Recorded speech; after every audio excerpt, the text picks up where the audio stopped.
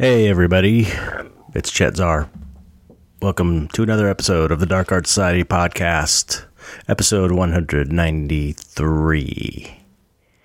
This is a crossover episode. This is the Drawing with Experience crossover episode. My friend Shane Isakowski from the Dark Art Society and an artist I show with, he has a podcast called Drawing from Experience, and he suggested we do kind of a crossover episode, which sounded interesting to me.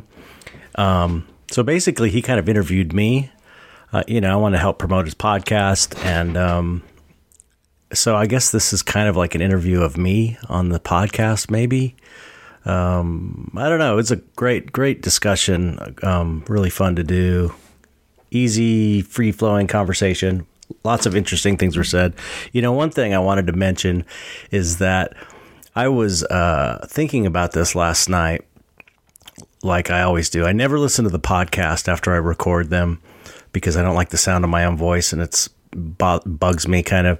So I only listen if I have to edit. But I was thinking, so I didn't listen to this yet, but I do remember talking. We got into this kind of deep discussion about God and reality and this and that. And basically, the premise of everything is what you know me. I like to talk about this stuff. I don't shy away from it. I know a lot of people probably don't agree with me, but I was kind of talking about this idea like there's nothing to be afraid of because everything is God. Basically, everything is okay. It's all just hidden forms of whatever you want to call God. This thing, the universe. And I was thinking last night, as much as I really do believe that, it's kind of a privileged position to take. I can say that easily because my life's pretty good. But, if I was some starving person in another country, it might not be so easy to feel that way. Or if, somebody I loved was run over by a car the other day, it's just not, I understand. I just wanted to say, I understand that that's kind of a privileged position to take. I still believe it, but I'm not unaware that, it's hard to think of things in that way sometimes. So I don't know. I just wanted to say that because I could see, someone really going through it right now, hearing that and going like, well, that's easy for you to say because you're not blah, blah, blah, blah. And that's kind of true. And it just comes down to what my ultimate theory on everything, which is there is no answer. There's no answer. There's no easy answer for anything. Life, it just isn't like that. If there was an easy answer, we probably would have figured it out by now and everything would be cool. Anyway, so I just wanted to give that little disclaimer before we start. But the conversation was awesome, really fun. I've been doing my usual thing, still working on commissions. It's feeling good, getting some of the stuff done. Pretty good for the first month of the year. I'm feeling like I'm coming out ahead. Still haven't got my update on the book. The updated. I need to. I think I was supposed to get it a few days ago and. She might be a little late on the update, but that's all good. What else? Yeah, that's pretty much it. Nothing too exciting. So let's get on with the new subscribers. There's a lot of new subscribers this week, which is amazing. Oh, and so last week, according to Randall B. Perkins, the resident keeper of the new subscribers list, which I appreciate very much, last week, I left off with Ors Tier Studios. Ors Tier Studios. I think I pronounced it wrong, and I was corrected, so apologies for that. Okay, another new subscriber, Nicholas Lowry. Thank you, Nicholas. And James Hancock. Thanks, James. I believe this is the James Hancock whose podcast I'm going to be on this week. I don't know if it's airing this week, but I'm going to be interviewed this week. The Wrong Reel podcast, I believe. We have another, thank you, James. And we have another subscriber, Maruta. Thank you, Maruta. And we have another, Daniela Fayad. Thank you, Daniela. And still more. Emma Michaela. Thank you for subscribing. And finally, we have 2DES. 2Ds. 2Des. Well, in any case, I appreciate you supporting the podcast and subscribing. Couldn't do it without you. It wouldn't be happening without you for sure. Oh, there's another one.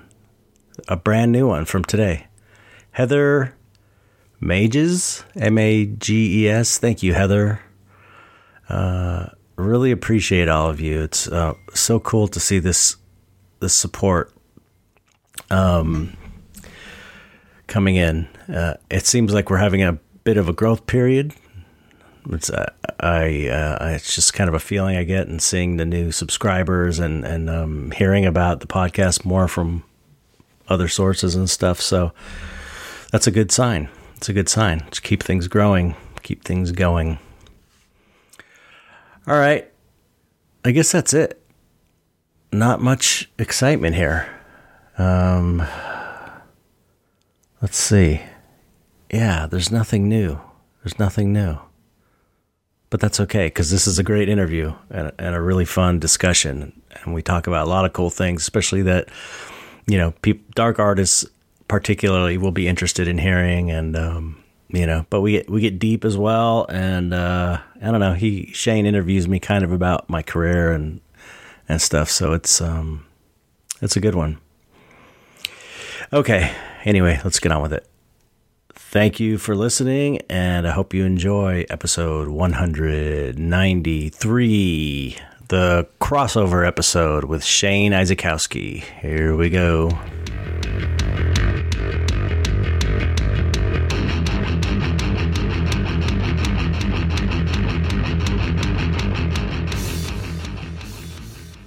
On today's episode, I have a very special guest.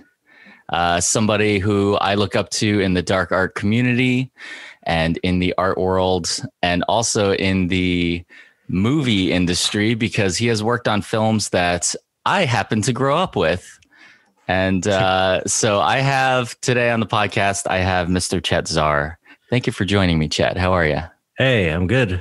Happy to be here. Thank you for having me. Thank you for doing this crossover episode. Yeah, I'm excited. This is the first of my crossover episodes. And of course, this is episode number 100 for me. So it took me, this episode is number 100. And it took me, I don't know, like a year longer than it should have taken me to reach 100. But, but I'm not sure what this is going to be for me. Now I got to look at this. Is like 190 or something like that. It's something 190 something. Yeah. Okay, I'm gonna look. Hold on, because this is for my podcast too, so I gotta, I gotta put some info. Yeah, this is episode. It'll be 193 for me. Nice. So. Wow. Oh, that's so weird, because the episode that you interviewed me was number 93. Really? Yeah, that's so funny. That happened like with Mike, right? Yeah. How weird is that? That's fucking crazy. Okay. Yeah, his was 89. His last one was 89, and his new one was 189. I think that's wow. That's so cool. Like that. Yeah, something like that. Wow. All right. Well, numerology, which is like a theme in your life. Kind of. I never thought about it, but it is, and it's just like I actually just recently rewatched your documentary, Chet Zar, I Like to Paint Monsters, which is directed by Mike Carell. And man, there's so much good shit on that documentary. Oh, thanks. It is really good. I know. I that's the thing. It's the same. I feel the same way about, how, when you do, your own stuff, you're like super critical and like your own work, and it's kind of hard to really. Yeah. To like separate yourself and look at it objectively. Yeah. But it's like, I feel the same way with my Black Magic book. Because and that one, and that's, I guess both of them are two things that I didn't actually do myself. So maybe it's easier for me, but still hard to separate yourself when you're like the subject of something. But I always think like, oh my, this book is so good. And this documentary is like really good. And it's not it's not like me going, I'm so great. Like, I'm so awesome. It's not like that at all. It's like, I'm such a fan of documentaries. I'm like, damn, this thing really holds up. It really, the documentary, it touches upon so many things. And also, like, I've heard you guys talk about it so much, and about this idea of it kind of partway through the process, it's switched over to a documentary about dark art. Rather than just you. And you can kind of like, when you're watching it, you can feel the shift. Right. And, you know, because at the beginning, it's talking to like your family members and about your early life. And so like from a director standpoint and just like trying to steer it into this like narrative of what your life is. And then you start seeing it shift over to other people who are a part of your life or your art life. And then it turns into this bigger story. So it's just this really beautiful transition. I love it. And there's just some really interesting and powerful statements in there. One thing that stood out to me was about the power of myth, I think it was called. And you were talking about like operating on a cosmic level by following your bliss. Mm-hmm. Yeah. And it's an interview with Joseph Campbell. And I was just curious if you could like talk about that a little bit more, because it's along the lines of what I talk about on this show a lot, about following your bliss and about doing the thing that you're meant to do in this life. And I'm just curious, you know, for artists who are trying to find their way and trying to do the thing that they're meant to do. And sometimes it's really difficult to find that thing, you know? Right. So I'm just curious if you could talk about that a little bit and how essentially like how you found your way. And it seems like over the span of your career, not just your art career, but your special effects career and everything, it's from the outside, it looks like it was an easy road. Like you just kept doing the fucking thing that you were meant to do. But, you know, it's like a lot of us just find ourselves kind of lost, you know? So how, you know, do you have any advice on people finding their bliss? Yeah, well, you know, first off, the follow your bliss thing, the thing about once that was in the documentary and I saw that, I was kind of explaining it and I felt kind of like, oh man, I sort of feel like a dummy explaining it because everybody kind of knows this already, right? Like it seems like in popular consciousness, everybody's heard follow your bliss before. And so I wonder if that sounded like patronizing or something like that. No, I don't think it did, but I mean, assuming like nobody knows, you know what I mean? But anyway, I understand. That's beside the point. But you know, when you see a documentary being made about yourself, you pick apart everything, second guess everything. But basically the idea, you know, everybody probably knows it, but it is from Joseph Campbell. I think it's from the Power of Myth book, and Bill Moyer, I forgot if it's got an S at the end. Anyway, he interviewed Joseph Campbell about basically his teachings. It's called The Power of Myth, and it was a series of interviews he did with Joseph Campbell, like 10 of them or something. And he goes through all these like archetypal myths in the world. And this came out in the 90s, like the early 90s, I think. And at least that's when I found it. He talks at one point about this quote. The quote is, if you follow your bliss, what is it? Doors that were previously closed will open for you, or something like that. Basically saying, if you're doing your life's purpose and you're on that path, things will open up for you and allow you through to get there. Yeah. And I was my mom was very much like that. And she kind of raised me like that. So I always had that belief. But at the same time, I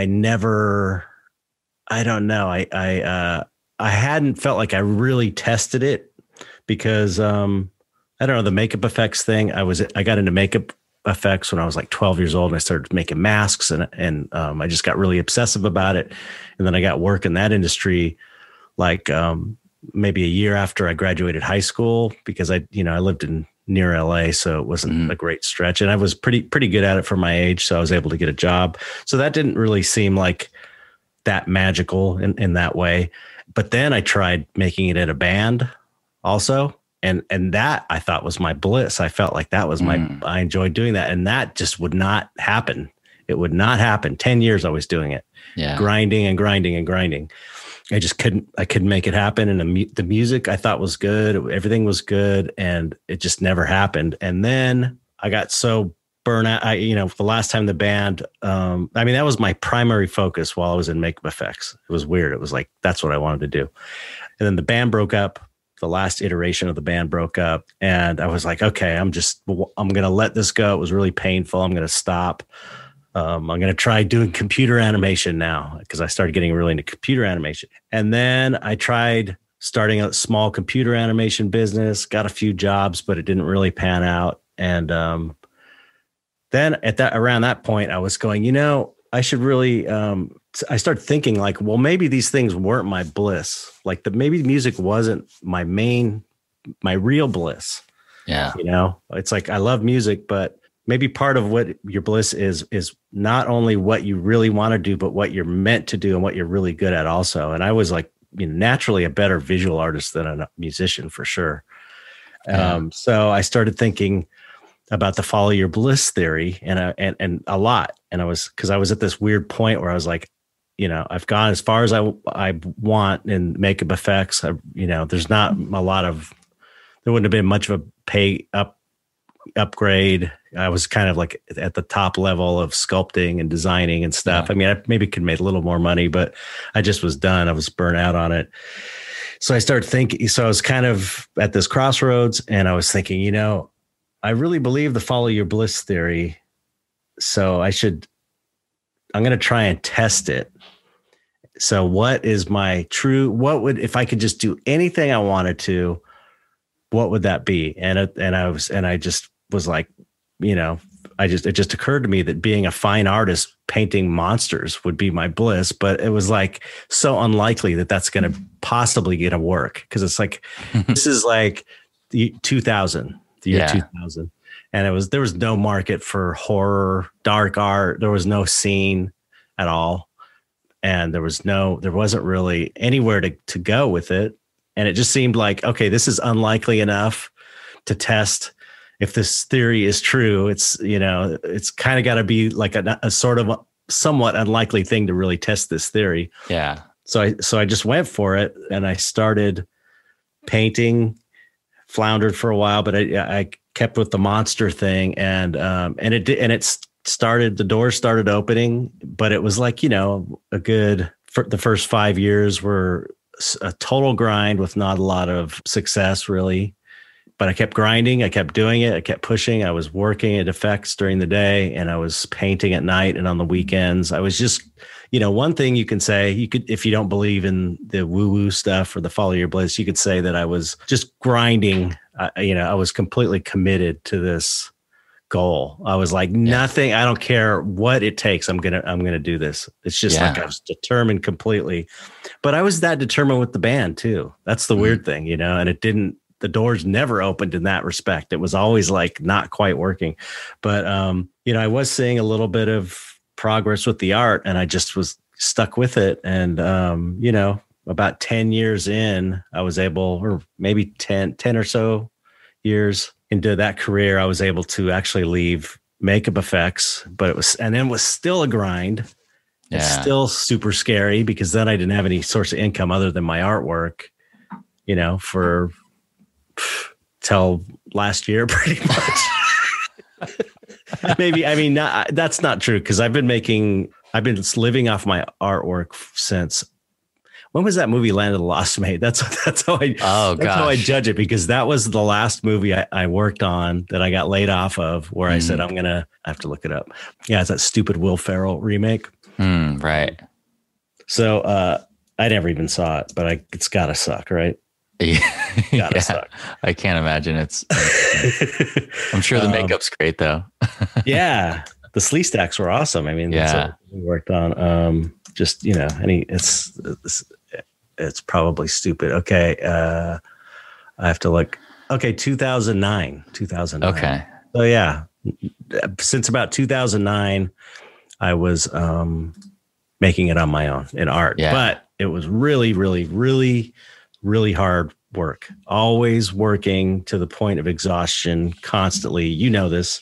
Yeah. You're going through this. I see you online, and it's like, I know, it's like, I'm like, I remember that. I know exactly what he's talking about, and it's so it's like, I feel for you, but I also know it's like, you're doing what you got to do. I'm definitely doesn't do it. Yeah. I'm definitely in that stage right now. And I'm just curious, like those first few years when you're grinding really hard and you're like, I know this is the thing. And then there's those moments where you're like, how am I going to pay my bills? This is what ends up happening with me. I'm like, how am I going to pay my bills? And then I feel like, I don't want to say stupid, but I feel like something that there's like this selfishness to what I'm doing where I'm like, I'm going to make my art for the world, and then I'm going to sell it. And then I'm like, I can't even pay my fucking bills sometimes. And so I end up having this like, it's this really terrible process. And, where I'm just like, I doubt it a lot, but then I continually just hold on to this hope that it is going to work out, with these kinds of ideas of following your bliss. And I'm like, I'm fucking following it. Help me, universe, So, I mean, what, those first few years, how did you manage to just stay on it aside from just like determination and hope? Like, do you have any tips on, let's just say, one thing that they talk about, a lot of people talk about is, like revenue streams. And I'm like, I can't only rely on painting sales to make a living. So what other ways to continually make money on a consistent basis? Nowadays we have Patreon, which is great, which we can get into as well. But, what other tips do you have for people who are maybe struggling to just keep art as their full-time gig? Well, a big turning point for me was really getting my print game going. Once that was huge is prints. Yeah. Print sales. I mean, that's because it's they're affordable. People that don't collect originals can support you and collect prints. And so that was something I saw. Friends of mine like Cam DeLeon and Gabe Leonard were doing really well with prints. And so I kind of was like following, getting their advice. This is the other thing I did. Let me say the one thing that kind of kept me going too, aside from the fact that I had the support of, my wife and my family, no one was giving me shit, which was nice. Everyone was like along for the haul, but the kind of guidepost for me, the thing that kept me going through the hard times was that I was able to make the artwork that I wanted, and I really loved the artwork I was making. Like every time I finished a painting that I liked, I was like, this is I love it. This is exactly what I was trying to do, or it's at least as good as I wanted to do.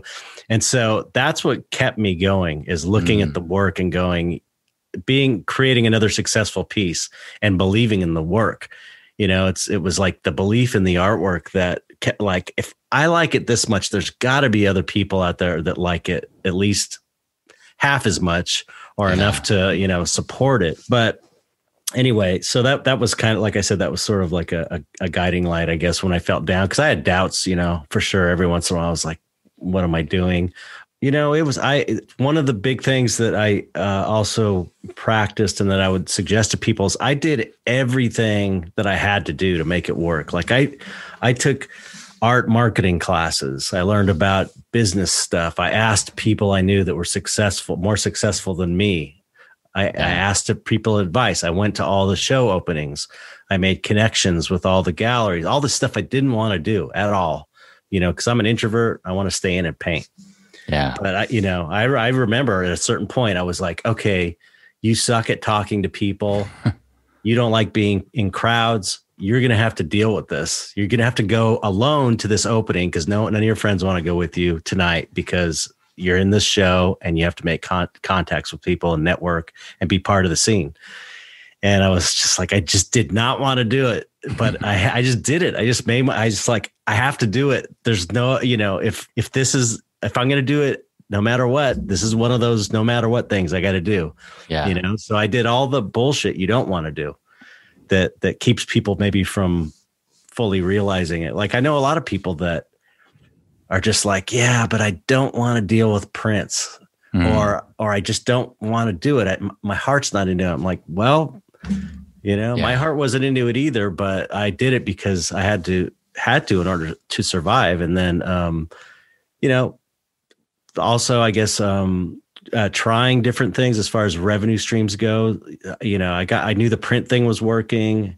I tried shirts for a long time, and it was like, that ended up just not even really. Yeah, I'm trying to figure that out right now. I say threadless is the way to go. It's like, do a threadless store and don't expect to really make much money from it. It's just a little bit extra. And you don't have to put anything up front, because I was having to buy like 70 shirts at a time. And at the time it was like $500 or whatever, or 700. And it's like, that was a lot of money totally for me to just put out like that. So I would try different things, experiments and failures, and curating shows and failing at curating shows. I did some shows I thought were great, which were just bombs, complete bombs. I did a Ouija board show, which I thought was a cool idea and a cool show. Everyone did a great job. Didn't sell one piece. Oh my God. All these good artists in it. I did a tattoo artist painter show that was full of all this great work. No one bought, I don't think one thing sold, maybe one thing. I don't know. And I just kept trying things. And then then I got the Conjoined show, and that was which obviously took off. Yeah. And that it's like you keep doing it, and eventually something takes, or else you give up. Yeah. I think that's what happens to a lot of people, is they just get tired of it, of those failures. But I think that's like such a part of it, is the failing part. Oh, and, and so you just have to kind of like develop this. You're just like, all right, what's the next thing? Yeah. And it's good for you too, in a weird way. It's like, it's good for you to fail, because if you were to go, okay, I'm going to be an artist, and then you just made it and you were super successful and you didn't have to do the grind and you didn't fail, you'd probably be like, end up being kind of an asshole, or like, at least you wouldn't appreciate, I don't know, maybe not true for everybody, but I could imagine getting something that comes too easily might make you not fully appreciate it like you should. Yeah. And one thing for sure is that, I just appreciate it so much because it really took so long. It took, it's been certainly 15 years of grinding uncomfortably. Yeah. Maybe longer, probably about 15 years of just like insecurity every month, every single month. One of my strategies at one point was, there was a certain point where I was like, every month I sit and I can't sleep because I'm worried that I have to pay my mortgage, and and I have like 26 cents in the bank. Yeah. I mean, it was like this every fucking month, And so I was totally stressing about it all the time. So I was just worrying. I had that knot in my stomach. And, eventually I was like, somehow I've been able to pay, over all these years, I've been able to come up with the money every month and deal with it somehow. It always comes through somehow. So I started kind of thinking, well, if it's going to come at the end of the month, because I'm putting the energy out there, the effort, and maybe cosmically the energy, or however you want to say, the bills are always getting paid. So maybe I should just stop worrying, and the bills will still be paid. And I'll, at the last minute, usually the day before is when the money would come in. It's ridiculous. Like always, just like the day before. So stupid. And then seriously, like the last few years before it started becoming more like sustainable, I just wasn't worried about it. And I didn't have any money. And then I would somehow manage to come up with the money every month. Yeah. And so I was like, this is much better. I started trying to train myself, like, instead of, oh, you have this huge dentist bill or a huge tax bill, or, whatever, you get some huge unexpected expense. I would go where I'd normally be like, I'd have that terrible feeling and start worrying. I started going, I wonder where this money's going to come from. How exciting. This must mean that I have some money coming to pay this thing. Oh, wow. So I like tried to turn it around and I still am kind of like that. Like I've got expenses coming up this year that I have no idea how I'm going to pay. And so I'm like, I just try to, it's just like a way of reorienting your perspective and going, okay, the money, I'm not just going to make it this far and then suddenly fail. Yeah. It's just not the way things work. It's like, I've been able to do this. So that means the money is going to show up, a lot of the money that I need for this and this and this. I wonder where it's going to come from. That's interesting. Yeah. I love that. That's like it's like such a healthy way to view it, and I definitely I go through that every month as well, Yeah. And so I'll try to channel my inner Chet Zar and try to get into that mindset because it's tough. It's definitely tough. Oh yeah. Yeah. It's like totally feels counterintuitive. Yeah. But the thing is, I really do believe that, into the woo woo now again, but I firmly believe, and this is the magical perspective, and it's kind of also the new agey perspective, the visualizations perspective. All of that is welcome here. Yeah. Okay. Oh yeah, okay. Totally. Good. The what you focus your attention on is what manifests in your life. And that doesn't mean that every single thing that's in your life is because you are thinking about it, because things also happen because everyone else is manifesting their life. So things crash into you.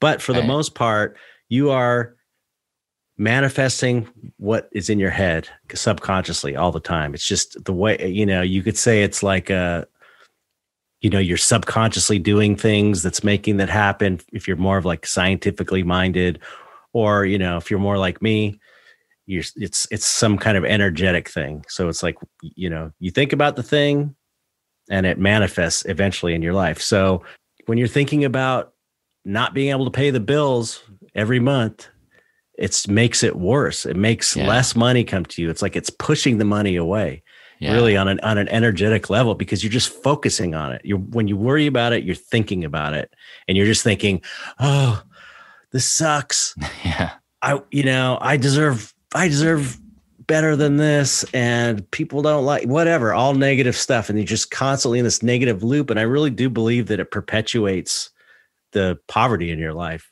Yeah. And when you can change that, go against your impulse to focus on the negative and start imagining what you want and the way you want it, that it's a huge shift to make. But when you can do that, then it really does start showing up in your life. I've done it enough times, specifically created very specific things enough to where it's it's no question in my mind. Like maybe 20 years ago, I was like, yeah, it kind of works, maybe, but there's no way it doesn't work. Yeah. This has been my experience. And so, that's part of why I'm not as stressed as well, is because I know if I really focused it, I could pretty much manifest whatever I needed within reason into my life, Yeah. So, and then the more you do that and you're focusing on what you want, and it begins to show, and you're putting the effort out there, then it feeds upon itself, and that creates a positive circular loop to where you're thinking, really focusing on what you want and how you want your life to be, rather than worrying about what you don't have all the time. Yeah. No, that's great advice. I think about that, and I do try to put my energy into something positive, but it is tough. It's especially right now with everything that's going on. And, going back to the documentary, you had talked about people waking up around the world and having this awakening. And, you think that, if enough people have it, that it'll reach a critical mass and spread to everyone. When you did that documentary. This was pre-Trump, pre-pandemic. Yeah, maybe we should cut that part out. How do you feel now? You know, that's a good question, actually. It's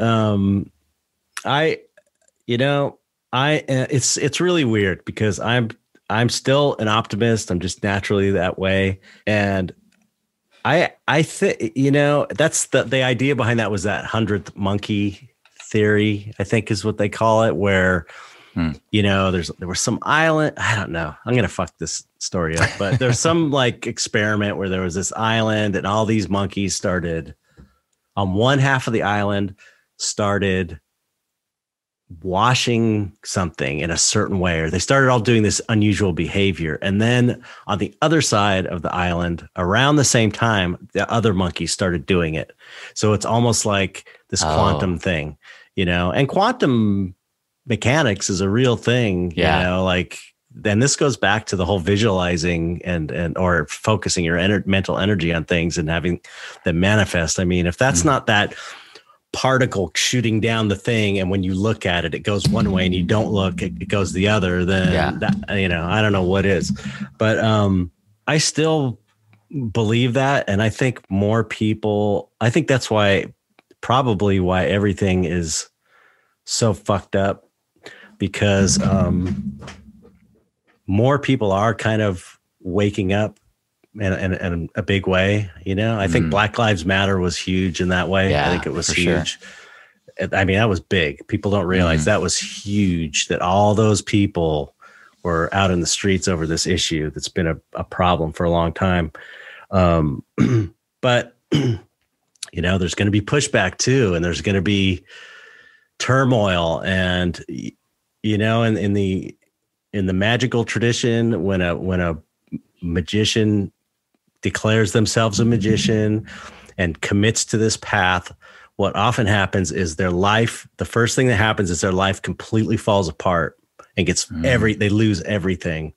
And that happens because their lives prior to that were so out of sync spiritually that everything needed to be destroyed in order to be rebuilt again properly with a solid spiritual foundation. So, So I feel that so hard. Oh man, for sure. There's so many stories I've heard of like these magician people I know, these ceremonial magicians that just talk about how they had nothing. They lost everything after, they were had this one idea of what they thought it was going to be like, and it just destroyed their lives. But in the long run, they ended up with getting what they being, spiritually connected and strong and connected to the power and being magicians and stuff. So, it sounds kind of Christian in a way, but it does seem like the apocalypse, but that doesn't scare me. It doesn't freak me out. I don't know if it's because I feel, I'm just not worried about it. It's even Lisa, my wife in the documentary, says I have this very strong faith in God at one point. And I have this, I have this belief that everything is like, it's like pantheism, I guess. Everything, God is a real phenomenon. It is everything. It's like Martin Ball, I've had on my podcast, who's a big psychedelics guy, who's really has a really great take on psychedelics and stuff. He calls it God is a fractal energy being, and the fractal energy being is reality. We are this living being. This is, we just have this idea that we're separate and that everything's separate. But I think we're living in this big dream of God, and we're all part of that thing. So what are you going to be afraid of? I'm not, it's like, if there's, this goes into just how I feel about things, as far as death being like, I don't think that death is like what people think it is, or what atheists think it is. I think it's like, you can't die. Nothing can die. Everything is one thing. And it just goes on and on forever and changes forms. So it's like, what could possibly happen to you then? Nothing. There's nothing that could happen. No matter if you got sick and died or anything, you're still everything's okay still because you're God anyway in disguise as Shane Isakowski. Just, and you're playing the game that you're Shane Isakowski. If you're playing the Shane game, I'm playing the Chet game because, otherwise God is bored. Yeah. So it needs to play games with itself for fun. So, I mean, I have that belief that it kind of doesn't matter what happens in a way.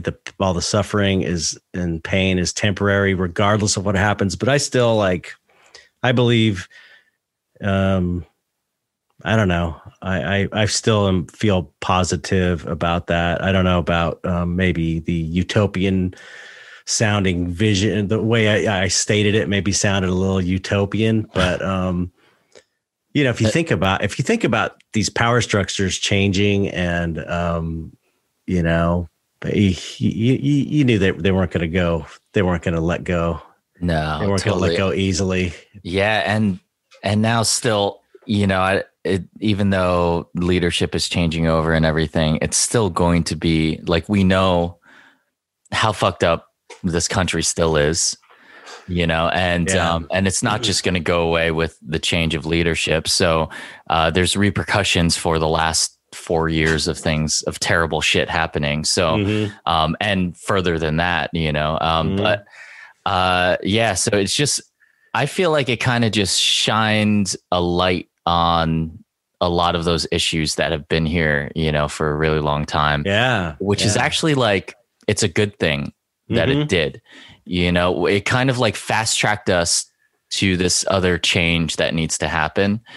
And so that's kind of the hopeful part of it for me, is that I'm just all right, well, maybe we'll reach that sooner rather than later, and a lot of those changes happen, and when things are normal, quote normal, whatever the fuck that means. But when things are normal, change takes a really long time to happen, but I feel like maybe this, there's people that stood out as these really important people in history. And I'm not talking about Trump, even though obviously he's going to make the history books, but on the wrong side, and, but there's these people who kind of stood out, look at, Greta, Thunberg or whatever her name was, people like that are, talking about the climate and things, it's these people came out suddenly, and that might not have happened had things been normal, the way that they happened, so I think those are all good things. And when your radar kind of pings on these people where you're just oh, this is important. Something about this person is important. And they're she's just beginning, and it's just so it'll be really interesting to see what happens with some of those people throughout history. Oh, yeah. I mean, they're you got to think she's probably doing, what she's supposed to do. Yeah. And Donald Trump was probably supposed to be what he's, it's he's obviously, he was he was fully committed to being Donald Trump. Yeah. Whether it's I would say he's probably not lining up with his ultimate spiritual being, but for the character he's playing in this life, he was the perfect Donald. Yeah, he's following his own bliss. He's following his dark bliss. It's he's fully committed, and it's he needed to happen too. All of this stuff, I just don't. I don't believe in mistakes. I believe that things happen for a reason. I mean, it's amazing that the Capitol riot thing that we didn't have a fucking coup, and they didn't, it's we missed it by that much. We almost got the government almost got fucking taken over by crazy people. And, and it's scary when you think about it. But on the other hand, it's to me, that says that's just gives me hope that it didn't go, it's, I don't know. I see it all as this big, crazy show, and at this point all you can do is try and get your own life together and the people around you that you care about, you try and you make sure you're all connected, your peers, your friends, your family, and you just go through it. It's like, obviously it's going to be turmoil for a long time, maybe even the rest of our lives. I mean, I'm looking at like, things might be way worse when I'm on my deathbed even, that's kind of freaky to think about. But at the same time, everything is changing so fast. That's kind of one thing I think we have in our favor too, is that everyone makes these predictions for what's going to happen. And we look at history and this happens and this happens. Everything is happening so much faster than it's ever happened because of technology. So I don't think there's any way of predicting anything. Yeah. So, it's unprecedented. How quickly the information gets out there. Something could change massively in a week. Yeah. Just because of technology. I mean, would you look at it happened today with that whole, or yesterday with that GameStop thing. You hear about the GameStop thing? I've been hearing stuff. I don't know exactly what happened. A bunch of people on Reddit, it's like this investing, people that are into investing and watching Wall Street or something. They figured out that if they bought a bunch of this failing stock, which is what did I say? GameStop. GameStop, GameStop, which is this failing company because they, used to rent video games, I think, and like a physical brick and mortar stores. So they realized that these hedge funds were betting on them going. You can do what they call a short a stock, which is betting that it's going to keep going down, and you somehow make money off that. Wow, which sounds kind of creepy and evil, but people do it. So it's like fixing a fight. Yeah, well, it's like you're predicting, like, this is going down. We think it's going to go down further, and there's a way. I don't understand it fully, but there's a way of making money off that. And so these people on Reddit were like, you know what? If enough of us buy GameStop stock, it will push the price up. And in order for these guys, for some reason, these hedge funds that were shorting the stock would have to buy the stock back for some reason. And I'm not sure why that is, but that's part of the equation. They would have to start buying it, and then that would raise it up even further. Oh, and they did it, and it worked, and it went way up. And it's like a bunch of, at least one of these hedge funds declared bankruptcy. And this happened in a day or in 2 days or something like that. So, and it's like, who could have predicted that? Nobody predicted that. Shit like that. I mean, that goes both ways too. There's horrible things that could happen in a day as well. So, everything is just so unpredictable. Everything's happening so fast that you just kind of got to go, wow, and just marvel at it instead of worrying about how it's going to hurt you or how it's going to affect you, and just be like, wow, this is a wild ride, man. Let's surf this thing and see where it goes, because there's no other choice. Yeah. What else are you going to do other than try and ride this wave and see where it takes you? Yeah. Oh man, that's crazy. Well, thanks for explaining that, because I didn't really fully understand. I got that right. That's about as well as I understand it, which isn't that well. Yeah. Let's, I would like to shift topics over. I want to actually take this opportunity to formally announce the Dark Art Society sketchbook project. Oh yeah. Good idea. And I think it's, now is the time to talk about it. And I've been tracking the books. All right. So I'll give everyone kind of like a lowdown on exactly what's happening, because it's fucking exciting. This is a cool project. This is all you, man. It's the thing is put this together. This is actually, so this is a product of, through the Dark Art Society, through joining the Patreon and everything, and this community that you fostered, everybody meeting and coming up with ideas and throwing out ideas. And I believe the original person who threw out the idea was Josh Clark. Yeah. And so I was in this like little group with him, and we're all chatting about it. And I'm just like, the way I personally like to do things is I like to come up with a plan, figure out what is the best thing that we can do. How can we blow it out of the water, make it huge, So I just start throwing out these ideas, and that's usually when everyone starts saying like, well, I don't have time for this, or like, they kind of start like falling off. So that's sort of what happened. So this is why like now I'm like essentially running this project. And but we're at this point now that the sketchbooks have launched. There are 3 separate sketchbooks, book 1, book 2, and book 3. We have mapped out where each one is going to go. About 70, I think like 77 artists have signed up. So you divide those over the 3. They're not exactly even, because one of the books book 3 is it's on its way to Mexico right now.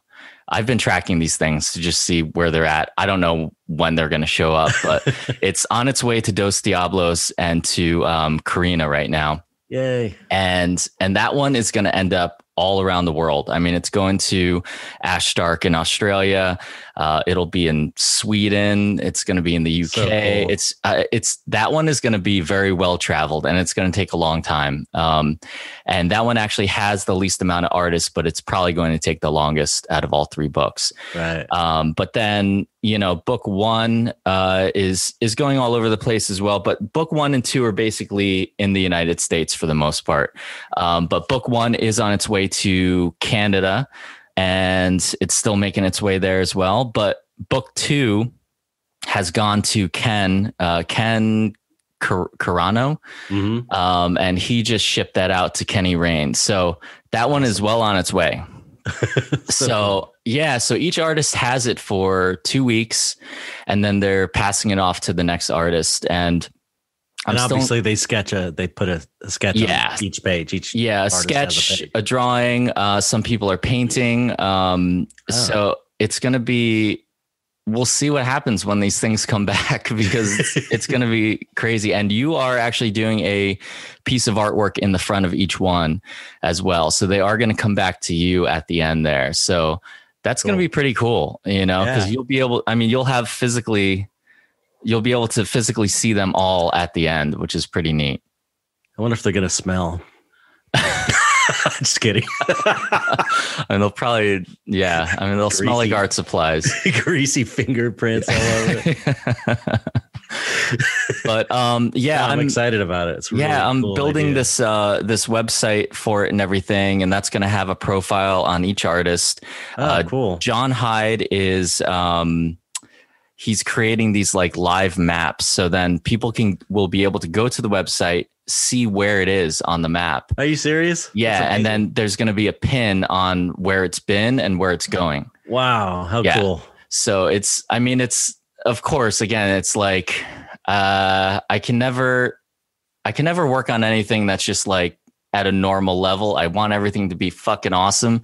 So so this was just an idea that we came up with, and John started toying around with it, and he's great at technical things and stuff. So, but I'm just super stoked on the project, and it's going to take at least a year to complete, for these 3 books to go around the world. So so I just wanted to take this opportunity to talk about that real quick. And it's great.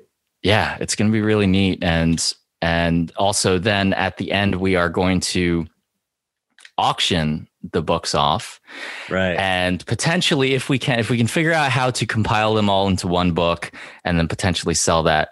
But I've already now that it's launched, there's other people who couldn't be a part of it that want to be a part of the next one. So hopefully this is not that big of a pain in the ass, and it ends up being really fun and something that's worth doing over and over again.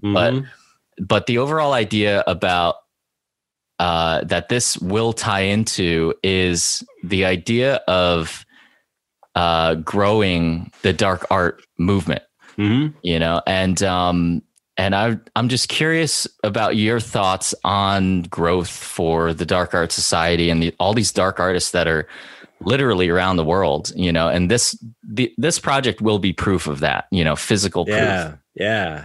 Which is really awesome. And like, I always have viewed this as like, whenever there's projects like this, where there's this collective goal for everyone, I've just always viewed it as like a way to, like, everyone's donating their time. Everyone's putting all this energy into this one thing. So you take all that energy and potentially grow it to something even larger that's going to help all of us. Yeah. So the idea was kind of like to raise money so we can start doing more things as the Dark Art Society at like conventions and things like that. So do you have any other ideas or anything to add to that? One thing I was thinking too is the proceeds from the auctions could be to get them printed as books too, because it would be cool for everyone who did it to be able to at least have the opportunity to purchase a book. Yeah. Because it seems like, I know it's another expense and problem to deal with, but it would be really cool to have them in a book, like all of them in a book that people could have. But I've been thinking about growth, and mainly because I keep having these interviews, and I keep thinking, again, like I was talking with the documentary and the book as well. Like I have these interviews, and I just keep thinking, not these interviews are so good. Yeah. Like I'm really, I get done with it. I'm like, damn, that was such a, like, if it for something that I would want to hear, it's like, this is exactly something that if I wasn't doing it, if I wasn't interviewing people, I would be listening to. This would be my podcast, the one that I love the most, because I just think it's so good.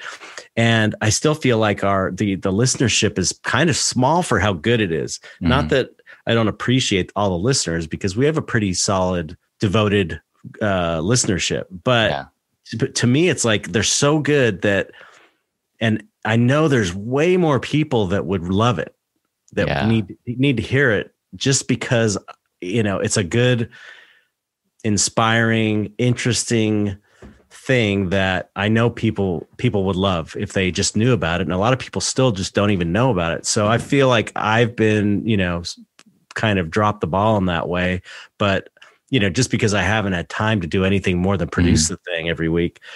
So I think I maybe mentioned that in a podcast, and I got a couple messages from people suggesting I maybe start going on other podcasts to promote it. Which, I'm going on your podcast. Hey, look at that. I've got a podcast scheduled for the 4th on the Wrong Reel podcast, and one on the Ghostly Talk podcast. Oh, cool. 2nd. And I've got another thing that I'm doing Sunday for Andrew Hawkins. Okay. Like a live, like an interview, kind of a live. Is it for his documentary? Yeah. In Search of Darkness 2, I think. Yeah. He's producing this series of documentaries. He's doing really well with that. And so he's going to have me on there, and that's another place for me to promote it. So I'm sort of trying to do almost like a press junket, and trying to incorporate that into my schedule where I could, because it's like I have enough of a name to where I can get on some shows, and then I can get on, and then I could talk about the podcast as part of basically the thing I'm promoting. You know what I mean? So I'm trying to get, I just made the decision like, I got to do that. I think it was last month, and then a month already, and I'm on like 3 different podcasts, so it's like, okay, that's telling me it's probably something I should do, because those things kind of landed in my lap. Yeah. So, I think that's, I want to try and get on like Duncan Trussell's podcast. That's that'd be amazing. Something big like that. Cause that would be huge for the Dark Art Society. Yeah. I think that's definitely a good direction. And another thing that came up recently, which was a result of a live stream and people just messing around. And I'd made a joke about Firefest, Dark Art Firefest 2022. And then somebody else wrote that on, it was Jeremy Della Rosa. He wrote that on the Facebook group. And then a bunch of people jumped on, and, I was thinking a lot about the Dark Art Society retreat that happened. And this was back in 2018, which was it 2018? I think, it was 2018. Damn, it was September of 2018, which is like a pretty long time ago now, and like I feel like there's opportunity for dark artists to meet up, and everyone's like foaming at the mouth right now to even just have any kind of social interaction. But what I see for the Dark Art Society, if you don't mind me saying here, I like the idea of conventions. I think that's because there's so many people, especially like Monsterpalooza or something like that. That's for sure dedicated to this kind of artwork. I think that's the right audience to be marketing to, obviously. Definitely.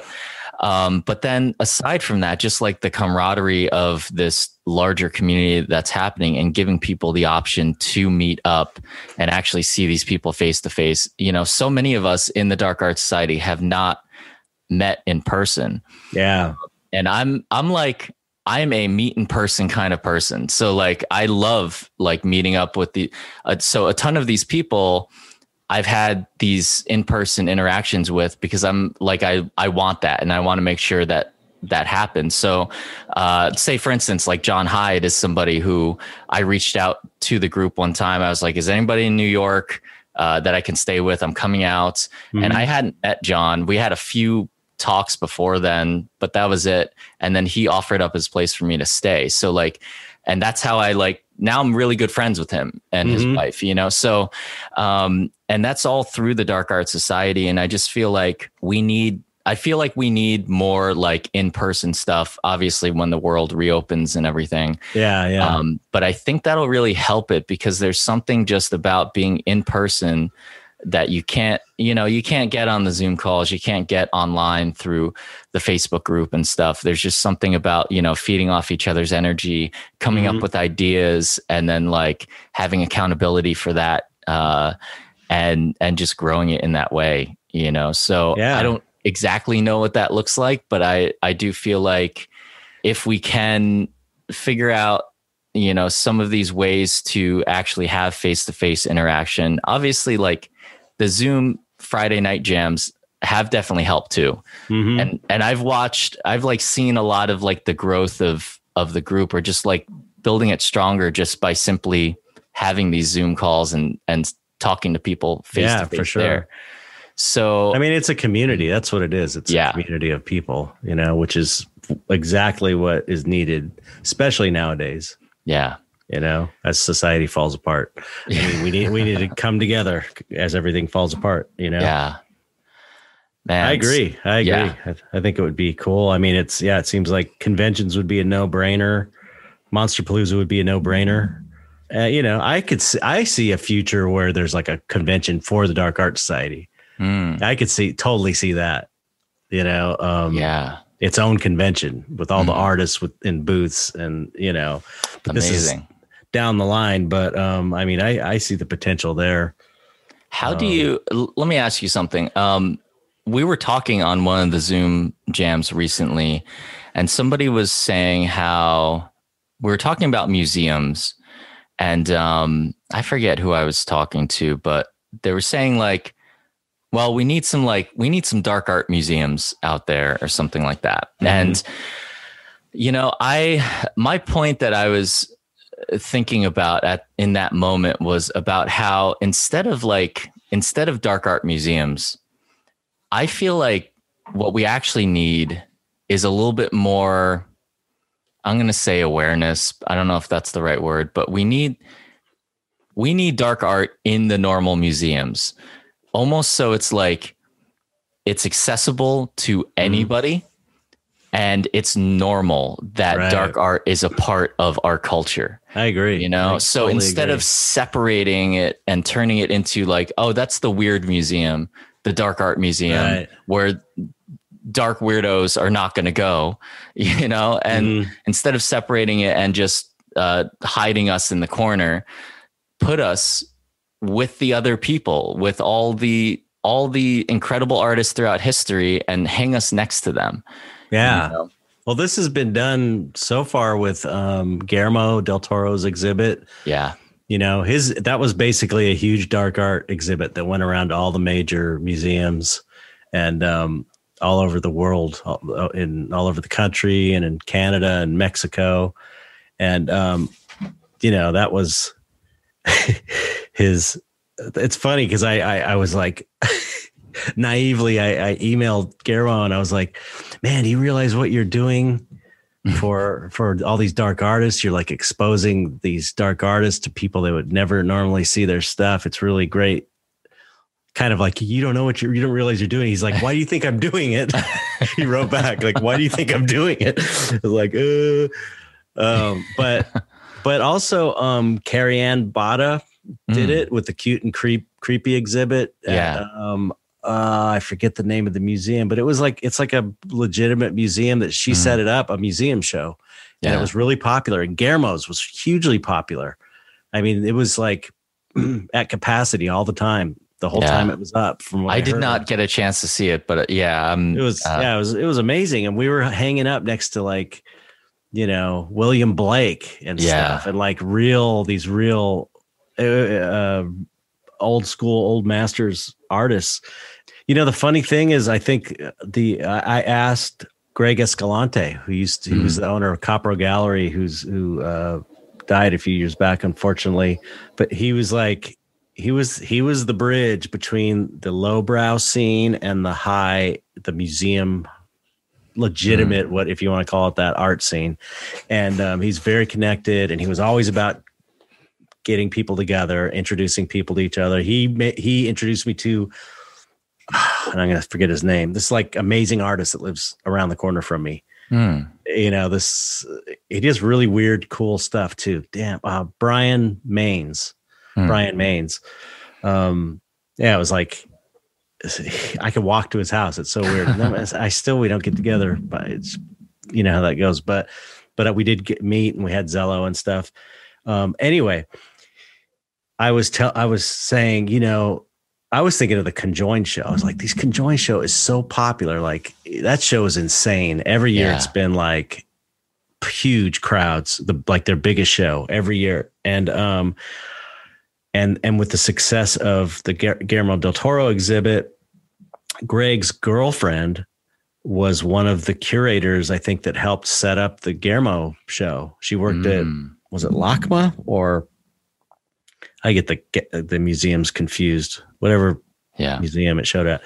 And, I'm thinking, we should have Conjoined in a museum like that. People want to see it. Yeah. There's people coming. The museum can make money. The museum's making money from the Guillermo exhibit. People want this. There's an audience for it. And he's like, you know what? It just doesn't work that way, though. In the museum scene, it's like they don't give a shit if people like it or not. They're doing it because they think, the people in charge of these museums, the board or whatever, they pick what they think for whatever reason is the important art to show. And it doesn't matter if people like it or not, or if it's popular or not, because they're getting grants. They're not making their money at the door, really. So we kind of got to know someone. We need to find the curators. Well, like Carrie Ann is one that she's a professor at a university, and she's into this. She's in the scene, and she's like a great person to have connected to that. And she's, I think she's like tenured now. So she's like really in there as someone that's. I loved her episode of your podcast. Yeah. She's awesome. She's very like forward thinking in that way. And I love that so much. So Conjoined from last year that I was in, I was late to that show because I was still living in San Francisco. And I had gotten picked to be the judge for a dark art show at a place that does not typically have dark art shows. Oh, right. So, I remember that.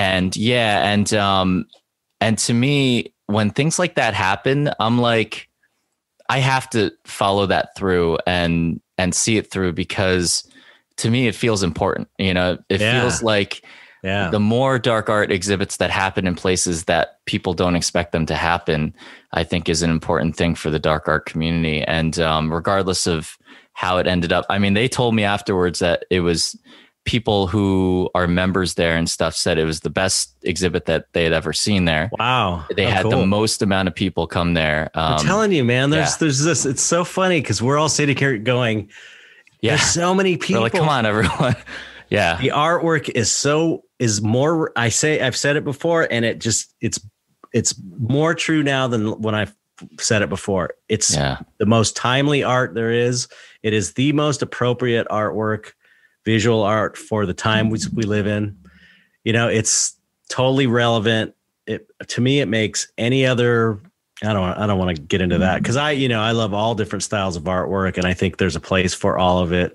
Yeah. But it deserves to be on the same level as any other form of art that is within popular culture, especially now. Yeah. And it's like, we can see it, and the people that could actually make a big change can't see it because they're like old school, entrenched in the old ways, and they just don't see it. And this is a real grassroots art movement. And so, that's how it always goes though, with any cool underground culture. It comes up from the grassroots, and then once it starts making money, then the people at top go, oh, this is something we can make some money off of. Yeah. Maybe we should jump on board. So it's so annoying. Yeah. So, I mean, I feel like we do need some of those people that are higher up, people that have maybe a little bit more power or pull in some of these larger institutions to recognize it in a different way. So if you guys are listening, hit us up. We're doing shit. Come on. I was also going to say, if I was able to get on the Duncan Trussell podcast, I was thinking the Joe Rogan podcast. Yeah. But I'm not going to, he wouldn't probably, probably not big enough, but also I think you should hit up anyone and everyone. Yeah. I don't think it should matter. Like you're somebody who does have a history. And if anybody looked into your history, I mean, you're just an interesting dude in general, so like I've got enough. I've done enough to where I could see someone like either of those guys. And Joe Rogan, I from what I know, was kind of like likes to draw, and he posted a picture someone showed me of a monster he drew because he still kind of plays around drawing, and he's got the Tool connection with Maynard on the show. Yeah. And I was thinking that's a possibility. It's a possibility I could get on there. And I'm looking like, it's like I've got my career is I feel pretty solid with my own career. It's like I could just keep going and I, I've cultivated this. I've worked hard at it, and so of course I can always do better, but I'm trying to do this for the Dark Art Society. Yeah, more than myself, just because I don't know. I feel driven to do it. It seems like the right thing to do. It seems like it's like I want to see this succeed because I believe in the movement itself. I think it's so important. So it's like I have a foot in the door in a way because of my association with Tool and my work in the film industry and my association with Guillermo and the movies I've worked on. There's enough there to where someone might go, oh, I could, he'd be a cool guest. And so anyway, Duncan Trussell's in LA though. So and I think he does his over, maybe, I don't know if he does his over the internet or not, but it's like, I'm not going to go. I mean, totally. I don't want to go to Austin or whatever to go to Joe Rogan's podcast. Yeah. But I'm just saying, so I was thinking Duncan Trussell seems, and it's like, there's the Jason Louv connection, and he knows Jason, and the magic connection and the Zen stuff and the meditation stuff. It's like, I might be able to get in there. Cause I just think the idea of, look, I'm doing this thing where the angle is really interesting. It is dark, creepy artwork that really seems dark and evil on the surface, but actually it's positive. Yeah. It's what it's really about is positivity. And I was like, that's just an interesting idea, I think, for someone like maybe Duncan Trussell. It's spiritual. It's spiritual. It seems like it's evil and dark and not spiritual, but it's totally spiritual, actually. And that's kind of like a cool dichotomy, like a cool selling point. So what people can do is email the Duncan Trussell podcast and ask them to put me on, so that when I go and go, hey, would you put me on the podcast? I feel like they may have heard the name. I feel like you need like a PR person. I totally need a PR person. Email all these places and as your representative, and I do. That's part of the problem is like, I'm trying to do this and all this other stuff, and keep paying the bills and stuff. So I need someone. So if anybody wants to do that, they can hit me up. Maybe they wants to volunteer. Yeah. So, man, okay. God, I could talk about growth and shit in the Dark Art Society and stuff. The point I wanted to make is that I'm willing to throw my weight up to behind the Dark Art Society to promote it in any way that I can, with what little power or whatever social cachet I have, it's like, that's why I'm always tagging it in all of my Instagram posts. Yeah. So I got like 119,000 followers. So it's like, I always put Dark Art Society podcast, just to anything I can do to get people to that, to become aware of it. I feel like, what you're saying before about this being not necessarily just about you, it's about the whole movement and everything. For me, like, I think a lot about how so many of these dark artists, we grew up, and it still happens to us, where people try to like invalidate what we're doing because it's dark and weird. And, through every single artist is like, yeah, when I was growing up and I was doing these drawings, people thought I was weird and, gave me all the shit. But here I am now doing it, throughout my entire life. And so, like, I don't know, there's like this part of me that wants to help on this bigger level. So maybe some of those kids that are growing up now that are experiencing the same kind of like pushback where, I know how I felt back then, where I was like, I mean, I never fully cared what people said, but it did affect me. I think it's in the back of your mind. I think even now it's in the back. It's in the back of my mind a little bit. Like, if like maybe someone comes over to the house that doesn't know me or doesn't know the scene at all, you feel like you have to kind of put them at ease and maybe explain it, So I think it's a valid concern. Yeah. The thing that always gets me that nobody can answer, because it just shows what bullshit the whole thing is why is a bowl of fruit valid as a painting subject? Why are flowers, beautiful flowers, animals, why is that valid and some freaky ass creature not valid? It doesn't make any sense. You can't say no one's been able to give me any kind of reason. It's because there is no reason, because it's bullshit. It's a social convention. You could say, oh, more people think flowers are beautiful, but still, it's a valid subject to explore. And it's relegated as like, oh, it's for comic books, or it's kids stuff. And, tell me a Beksinski's kids stuff. Give me a fucking break. God, I know, right? It's like, it doesn't get more powerful than that.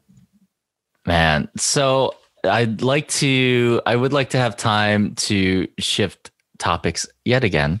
Whatever you want. I want to talk about Patreon.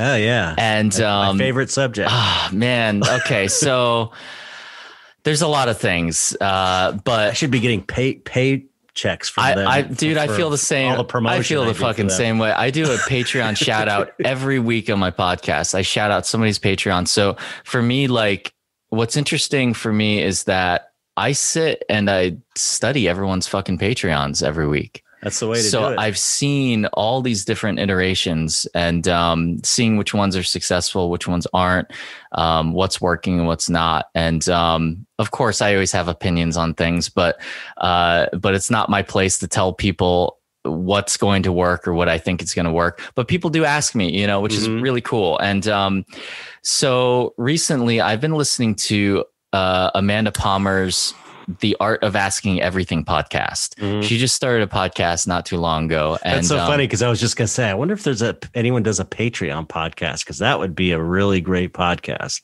It's all just about Patreon. Patreon should do a Patreon podcast. I know. I've been thinking about hitting them up and being like, hey, look, I do a shout out for one of your Patreons every single week. Totally, man. Send me a kickback or something, or at least like give me a shout out somewhere, right. But so Amanda Palmer's podcast, she has an amazing book called The Art of Asking, which like blew my mind when I read it and everything. And so her podcast is really great. And she was having a conversation with somebody, I can't remember who now, but in the episode, they talk about Patreon, and she has one of the most successful Patreons it's crazy out there. And she has something like 15,000 patrons. And so I want to start this by saying that hers is structured at the beginning, it was by project. So every time she came out with an album, she would charge her patrons $20. Now she's switched over where it is still by project, but she still needs some kind of monthly expense to pay the people who work for her, people who help run her entire engine. Right. There's a lot, she has a lot going on. So staff. Yeah. So, but she said the way that she does it is she is the one who hits the button to charge people. Like it's not an automated thing. She's just like, hey, look, everyone, this is what we're switching over to. I have to do this to pay bills. So her Patreon has shifted a little bit, but so when she was talking about it on this episode, it's kind of coming from this place of she's a musician. She's doing it by project. She is doing a monthly thing, but it is a little bit different. So with that said, she has a lot to say about Patreon, and she's another person who obviously fully understands it, gets behind it, and she realizes that it is a way for artists to do what they need to do every month, So there's a few takeaways from what she said. And one of them is that this is good advice for anybody who's trying to start a Patreon. And, the things that I hear all the time are like, well, I don't know if I could keep up or like if it's going to be worth it for people, So, but what she says is that high volume does not equal a successful Patreon. Right. All right. Which is I learned that early. Thing. Yeah. I was posting like you were posting like every day. Yeah. And I still try and post. I don't always do it, but I still try to do every day, even if it's just one thing. But I've definitely missed a few. But at the beginning, I was posting lots of things a day. I was like doing crazy amounts of stuff, which is great. But it gets to where there's too much stuff for people to even go through. Totally. Because I have like stuff I forgot that I posted on there from 2 years ago or whatever. And, she says that like this fire hose of communicative, like overwhelming content, it's not necessary. And it's actually really not what people want, because people want content that is meaningful. They don't just want, me, like I'm guilty of it all the time of just like, it's 6 o'clock in the morning. I just got done painting. I want to send a work in progress. And I'm like, I would really love to type 3 paragraphs worth of like what this thing is about, but it's 6 o'clock in the morning and I'm just going to throw it out there, So I'm like guilty of making it a little less meaningful, but I'm still like, I feel like I'm putting out meaningful content, but and the other thing that she has a lot of really interesting points, but in the end, it's like, she says that most of your patrons, they do not care how long it actually takes for you to create the art or the music or whatever it is that you're doing. They want you to do your best, and they want you to feel uninhibited and free to create what you're doing. That's why they're paying you. That's why they're paying into your voice as a creator, So like, so for people who are like, I don't think it's going to be worth it for people to like invest in me, you won't feel like that if you actually feel like you're making meaningful shit, and doing the thing that you're like. Think about some of these musicians that are making really meaningful music to you. You're like, I would pay that musician to make that music, So like, if we're relating this back to artists, we should be getting paid to do the artwork that we're meant to be doing, So, and the other point that she really makes, she had a perspective shift on Patreon, because at the beginning, she's like, I needed to get my ego in check at the beginning, because what happens is you have all of these people on your Patreon, you post the thing and you're like, this is fucking cool content. And then you get 3 or 10 likes. Oh, I know. There's you gotta get used to getting. You gotta get used to hardly any likes. And you're like, does no one care? What the hell's going on? You know? And for her, you know, it's like you assume you have hundreds or potentially thousands of listeners, watchers, or fans who are all there to soak up like every single paint stroke and absorb all the knowledge you're putting out there.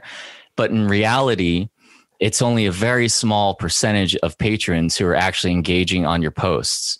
So it turns out that that's not the point, you know, and the point actually, what she compares it to is like NPR.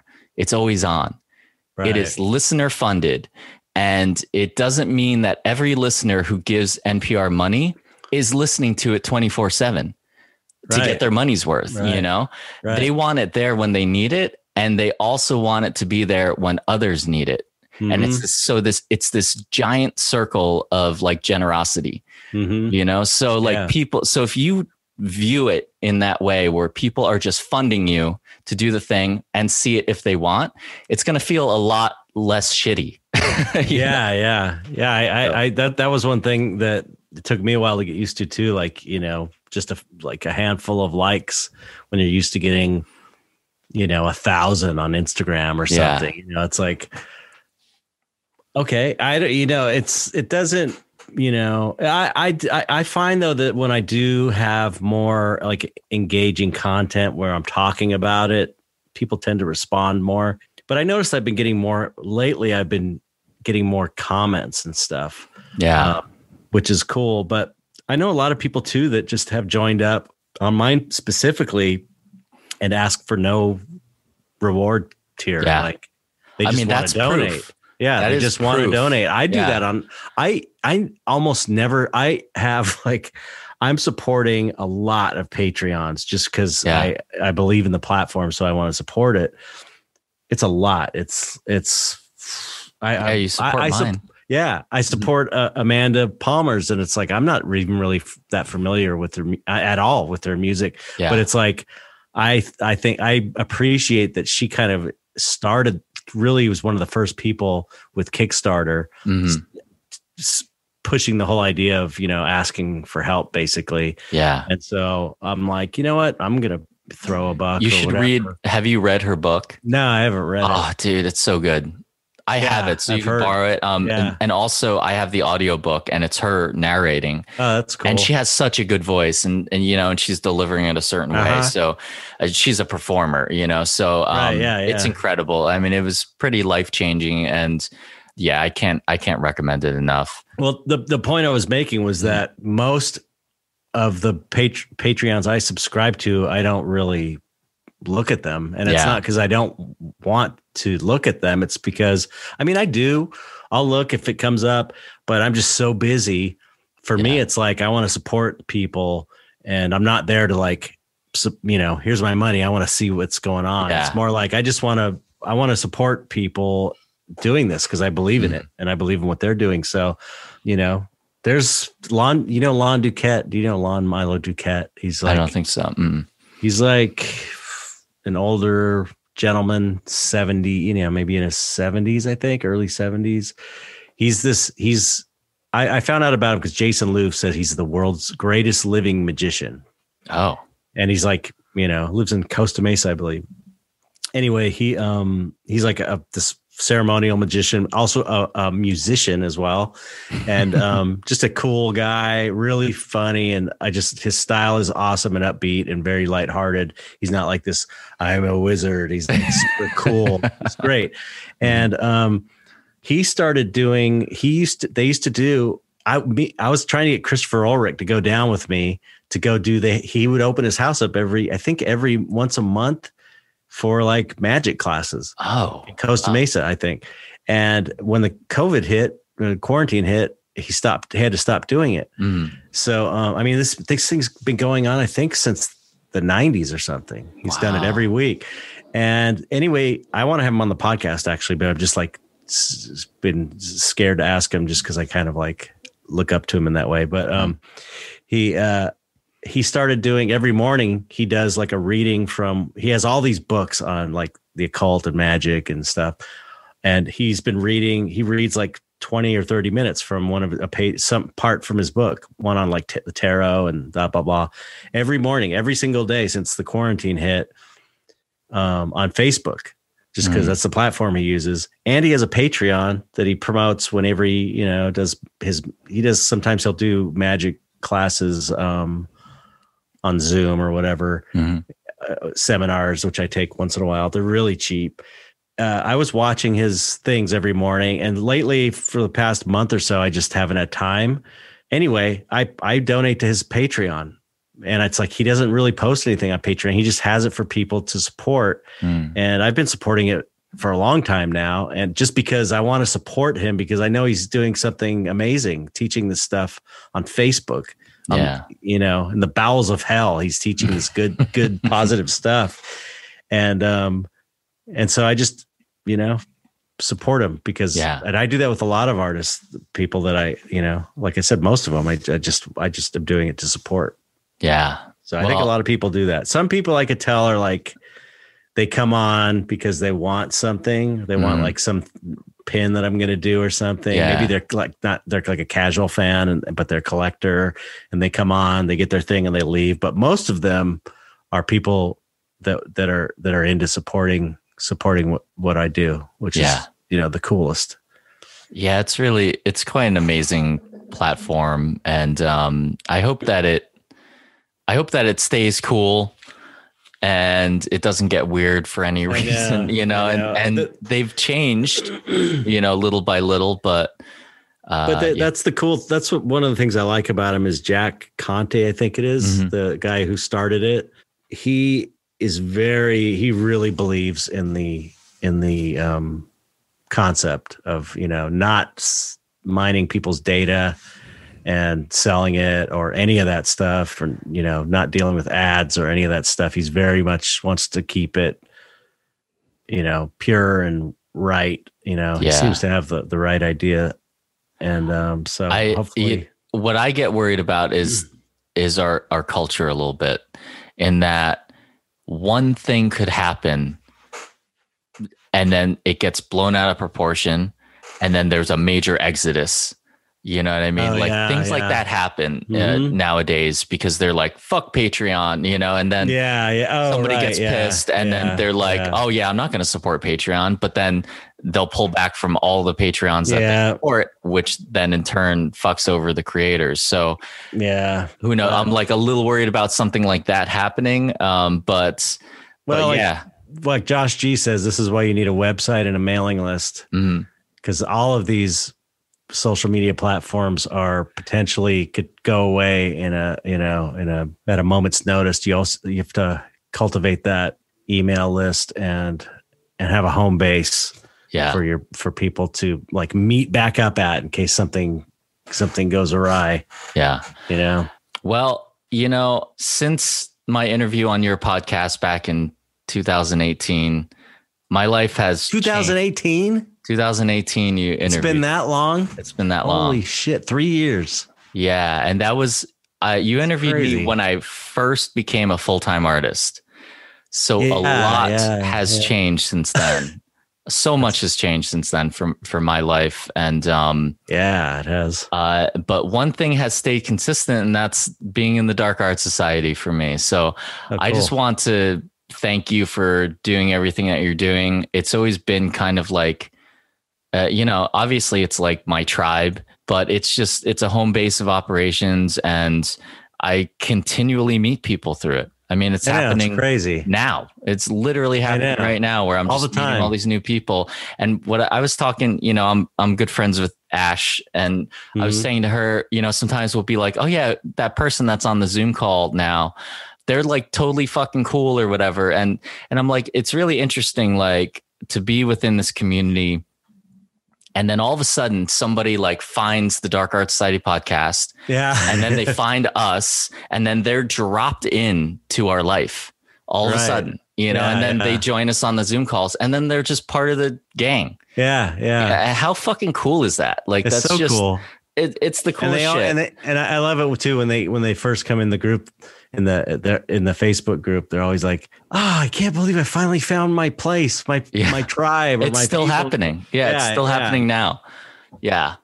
So I just want to thank you obviously for fostering that community. And, I view you as like a spiritual leader within the dark art community. And I just want to thank you for doing everything that you're doing and coming on to my podcast this time, which is totally appreciated. Well, I mean, thank you. I appreciate that. It's the same. It's the same for me too. It's like, look, I consider you like a good friend. I feel like I could call you for whatever reason. Okay. Or, it's like, I feel like I'm local now too. Yeah, I know. Exactly. But I feel like I've known you forever. It's like, I consider you one of my friends, and, John Hyde and Ash and all these people that I've met through the Dark Art Society. Also, I feel like I'm in the same boat. Like, it's like, I've made all these new friends, and we're actually like friends. It doesn't feel like a Facebook friends to where you don't really know them. It's like, it feels like we're all really connected somehow. Totally. And I'm just glad it's working, because like I said, I've tried so many things and they don't always work.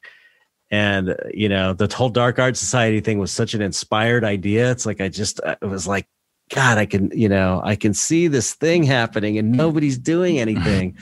Nobody's doing it. It's like, we just need to kind of coalesce. So, and I don't have time to really do anything. You guys are doing all the work. All I'm doing is doing the podcast every week and, supporting it however you need me to. But you guys are like building the thing. I don't have, that was always kind of the way I approached it, is that I can do this much and that's about it. Yeah. But it's, it's kind of a lot still, doing the podcast every week to keep that going, and then throwing like I said, any weight I have behind whatever, always including that. So I feel like that's sort of my job. And so but you guys are doing like basically all the work of making the thing a community, which is, I'm not in there like you guys, like asking people questions and posing questions and sharing ideas and stuff. I just kind of pop in to like look at things and see what's going on. And I'm, not as involved as you guys, but, well, hey, we got your back, Chet. I appreciate it. Yeah, I appreciate it. I got your guys back too, Yeah. So I think I thank you guys for doing, for like doing the Dark Art Society sketchbook. I wouldn't have done that. I wouldn't have had time to even think about doing that.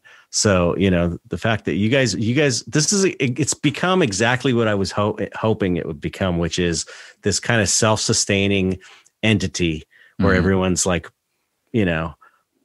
taking part and helping to make it happen. And cause I knew I didn't have time to do much with it.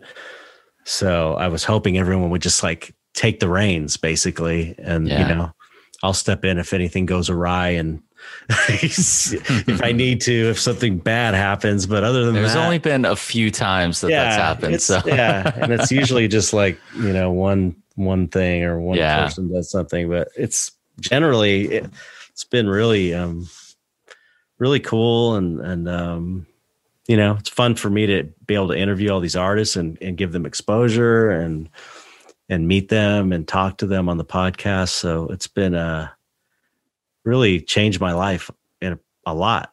It's weird, it's weird. And it was like, just like one of those things. Hey, this would be cool to do, Look what you did. Look what you did, Chet. Jeez. And when things happen, it's so great. It's so great. When things just like, it's sometimes things are just such a struggle. Like being in that band for all those years, it was always a struggle, and I was never seeing anything coming back to me. And it's like, when you do something and you see a response, it's like, oh, okay, this is really what I should be doing. And I almost wonder sometimes, maybe that was my path. Maybe that was what I was supposed to do more than be an artist. Maybe it was to start the Dark Art Society for other artists and for the community. And it's like, think about this all the time. Yeah. it's like, that's totally fine totally cool. It's just like, I never really expected it. I never thought about it. Well, that's something, like I talk about it on my podcast all the time about like fostering communities and helping other people. But what I've been realizing recently is like, like I do art. That's what I do.